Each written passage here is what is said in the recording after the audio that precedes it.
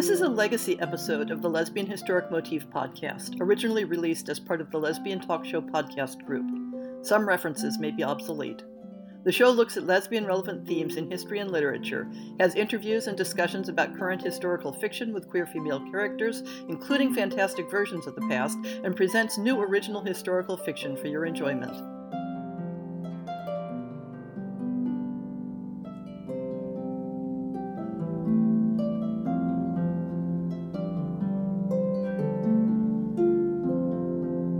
Welcome to On the Shelf for December 2019. Another year is winding down, and one of the shows this month will be a year-end retrospective about FF historical media I've consumed and enjoyed this year.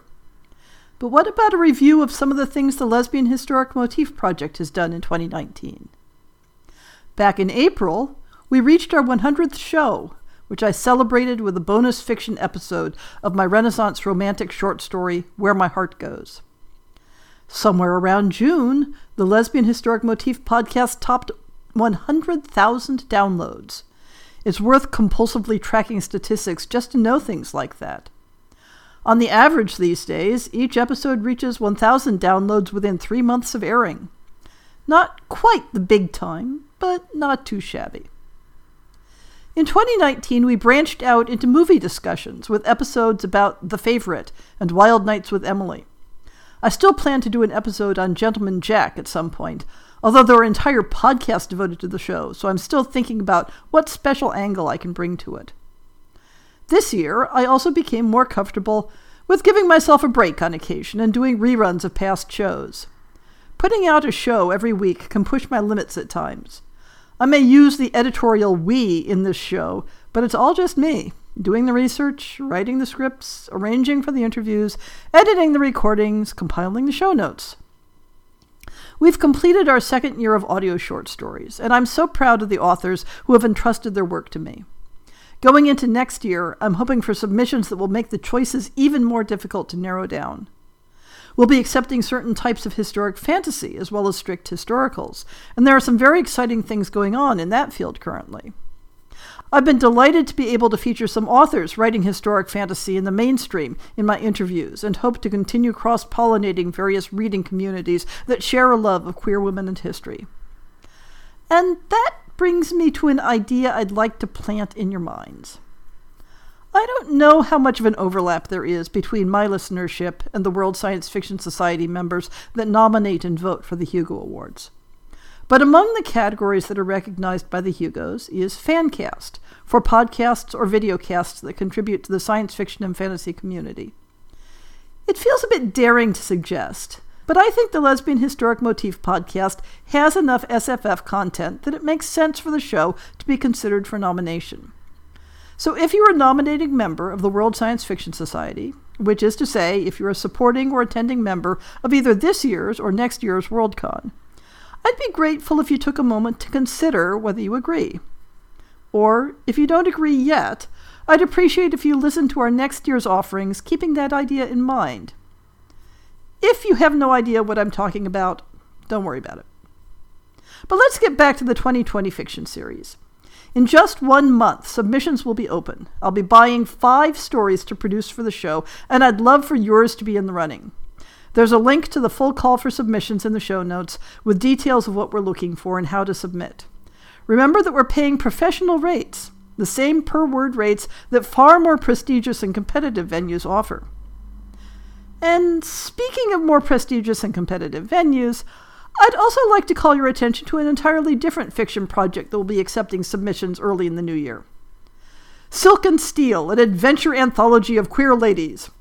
Their elevator pitch is Princess and Swordswoman, Scholar and Mecha Pilot, Warrior Women and the Courtly Ladies Who Love Them. I have no personal connection with this project except as a Kickstarter supporter, but I think it will be of great interest to my listeners, whether you're authors or enthusiastic readers of FF Romantic Adventure. The anthology started as an invitational collection featuring authors like Ellen Kushner, Aliette de Bedard, Amal El-Mohtar, Arcady Martin, and a whole bunch of other talented and award-winning authors. When their Kickstarter project blew through all the stretch goals to reach 9 times their original target, one of the add-ons was an open submissions call to add a few more stories. Their submissions deadline is February 22nd, 2020, and I've put a link to their call for submissions in the show notes for those who want the details. This is going to be exciting. I almost need a breather from all that excitement, so let's review what the blog has been covering in the way of lesbian-relevant historical research. I started off November with Adrienne Rich's classic essay, Compulsory Heterosexuality and Lesbian Existence, which asks the evergreen question, when people are trying to address gender issues, whether in history or in the present day, why do they keep forgetting that women who love women exist? Next was the somewhat less mind-blowing collection of articles, Constructing Medieval Sexuality, which had a fair amount of queer content, but almost all of it male-centered. Another work that gets cited a lot, but which I found less interesting than I'd hoped, was Carolyn Dinshaw's Getting Medieval, Sexualities and Communities, Pre- and Postmodern. It's an interesting cross-disciplinary philosophical study, though. December begins with several papers on Renaissance and early modern topics. First up is Valerie Traub's The Renaissance of Lesbianism in Early Modern England, which is one of the papers that eventually grew into her book by the same title. Tim Hitchcock's The Reformulation of Sexual Knowledge in 18th Century England tries to make sense of a variety of shifts in demographics and sexual behavior in the 18th century, including attitudes towards same-sex sexuality. The same general era and topic is addressed by Randolph Trumbach's The Transformation of Sodomy from the Renaissance to the Modern World and its General Sexual Consequences.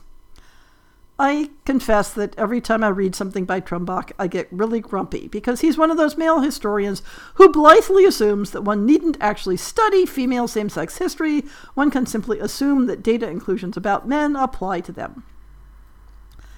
And speaking of which, I finish up December with John Boswell's classic, Christianity, Social Tolerance, and Homosexuality, Gay People in Western Europe from the beginning of the Christian era to the 14th century. It was interesting to revisit this work. I originally read it back in 1980 when it first came out, and to some extent, every work on the history of sexuality since then has been in conversation with it.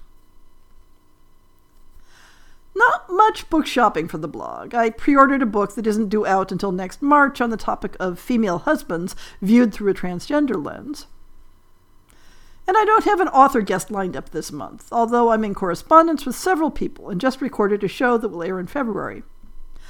I confess that if there were one part of this podcast that I'd love to farm out to someone with better social skills than me, it would be querying and arranging for guests to interview.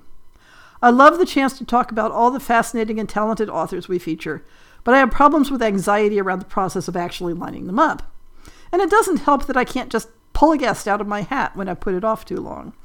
So instead of interviews, I'll reprise the show on Highwaywoman, which makes a sort of nice companion to this month's essay.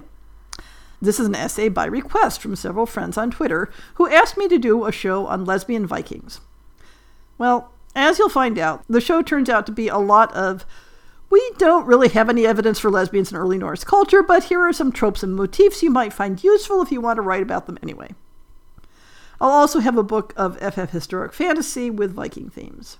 I plan to finish the year, as mentioned at the top of the show, with a look back at some of my favorite FF historical books, movies, and other media I've consumed this year.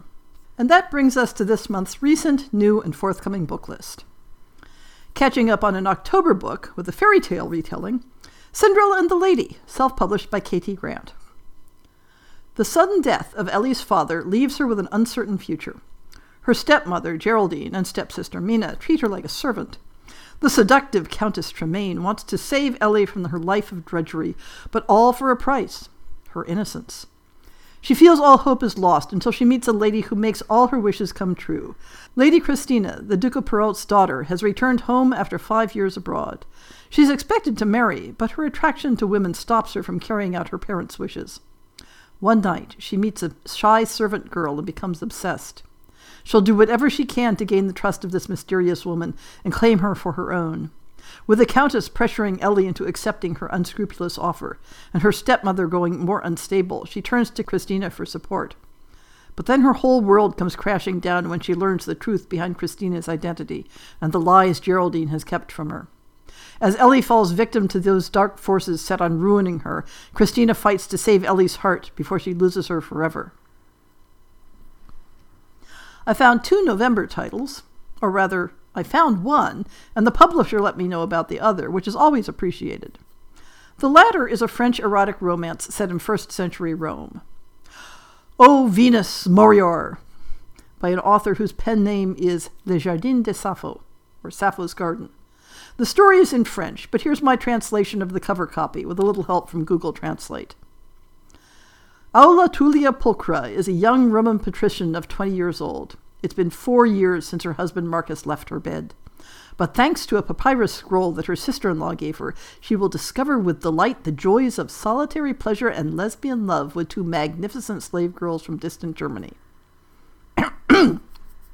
Well, the other November offering is a bit more serious. A self-published trilogy by Vicki Jones and Claire Hackney set in the American South in the 1950s. The Shona Jackson trilogy consists of Shona, Meet Me at 10, and The Beach House. The 3 blurbs run pretty long, so I'm going to condense it a bit, which I don't usually do. Shona. Mississippi, 1956. Shona Jackson knows 2 things: how to repair car engines, and that her dark childhood secret must stay buried. Being a woman working a man's job as a mechanic brings notice in a small town, and attention is dangerous, especially when it comes from free-spirited Lucy, a new college student. Lucy's attraction to Shona is complicated by her entanglement with Frank, a failing bar owner whose schemes to raise money may also raise questions about Shona's past. Meet Me at 10. It's 1958, and Shona Jackson is on the run again. She lands a mechanic's job at a machinery plant, but racial tensions and a supervisor bent on exposing management abuse comes to a head when the boss's beautiful daughter Chloe comes home from college. The Beach House. California, 1958. I guess this is sort of a spoiler. Shona and Chloe arrive at their beautiful new beach house, intent on a peaceful existence after their harrowing time in Alabama. With her own garage and a home beside the Pacific Ocean, Shona feels content for the first time in her life. But when Chloe returns from the doctor's office with news that will forever change their carefully made plans, Shona is left reeling. December brings us 3 books. The first involves a bit of gender disguise. Donning the Beard, self-published by E.A. Kafkalas. Orphaned Madeline is sent to live with her aunt and work for Lord Guillemot. When she is assigned to care for the Lord's daughter, Gabrielle, she finds her best friend and the love of her life. When Gabrielle's life is threatened by her fiancé, Madeleine poses as a new suitor and wins her true love's heart. What will happen when Gabrielle finds out that her new love is also her lady's maid? Another Victorian tale with a rather darker turn is The Little Wife, a Gothic Victorian tale of grief, desire, and revenge, self-published by Delphine Woods. When Beatrice Brown's husband is duty-bound to return to the ominous Dulach Castle, she has no choice but to leave her home and go with him. The journey to the Scottish Highlands is nerve-shattering for Beatrice, and life in such a desolate place is no better. All she wants is to go back to England, back to her old, boring life. As she struggles to cope with the isolation and her husband's cruel nature, Beatrice finds comfort in the only friendly face, the castle's mistress, Clementine Montgomery. Soon the two embark on a passionate affair. With Beatrice's desires and vibrancy reawakened, she begins to wonder what her husband is hiding. Why did he flee the castle all those years ago? Something evil lurks inside Dulach's walls. It will not rest until it has blood. Will Beatrice have the strength to uncover the truth before the castle claims its next victim? And we finish with The Wonderful by Saxia Sargensen from Flatiron Books, which is one of those books where I had to go on social media to get confirmation that it really does have a queer protagonist. A sweeping and turbulent drama about the anxieties of post-war Britain, where one strong and inspirational young woman looks to find her place, no matter the cost. Sometimes the truth lies in fiction. It's hard to be an American girl in 1957, especially when your dad's job means you have to move 4,000 miles from home. Especially if you'd rather play baseball than wear a dress. Especially if you see your mom fraying a little more from anxiety each day, and especially if being 5 minutes older means you have to protect your fragile twin brother. Still, Hetty Delaney loves her family, and she's trying to make the best of her new life on a U.S. air base in England. After all, her dad's a war hero, her mother's a beauty, and her brother's a brainiac who writes moving stories about space travel. Then one tragic day, the unforeseen occurs, and all 3 are ripped away, leaving Hetty alone with countless questions. What really happened on the airbase? What went on beyond military closed doors? What were the secrets that could never be told? And how could any of it have led to her family's destruction? In her search for the truth, Hetty turns to a story her brother began months before he died. Deciding to finish what her brother started, Hetty begins to piece together what happened to her family. But whether she's ready for what she'll discover is another matter entirely. A sweeping and turbulent family drama, The Wonderful asks whether writing fiction can uncover fact, and if it's ever better to let the truth remain hidden. Sometimes it's safer not to finish what you started. And what have I been reading since I recorded the last podcast? If I'm reading my notes correctly, I've been rather busy. A twisty time travel epistolary romance, This Is How You Lose the Time War, by Amal El-Mohtar and Max Gladstone. Olivia Waite's The Lady's Guide to Celestial Mechanics, which we talked about on the podcast a while ago. Cat Sebastian's A Little Light Mischief, which has also had a lot of FF historical buzz. And then I've been tearing through Stephanie Burgess's Regency fantasy series, Snowspelled, Spellswept, and Thornbound, in preparation for interviewing her about the upcoming addition to the series, Moontangled, which features a female romantic couple. That seems like a lot, but many of them were fairly short. I've also changed up my daily routine, and instead of reading fiction at the gym, I'm now reading it on the train to work, which just might be making a difference in reading speed. Who knows? What books are you hoping that Santa will bring you as presents? Or are you the sort who says, to heck with Santa, I'm just going to buy them for myself?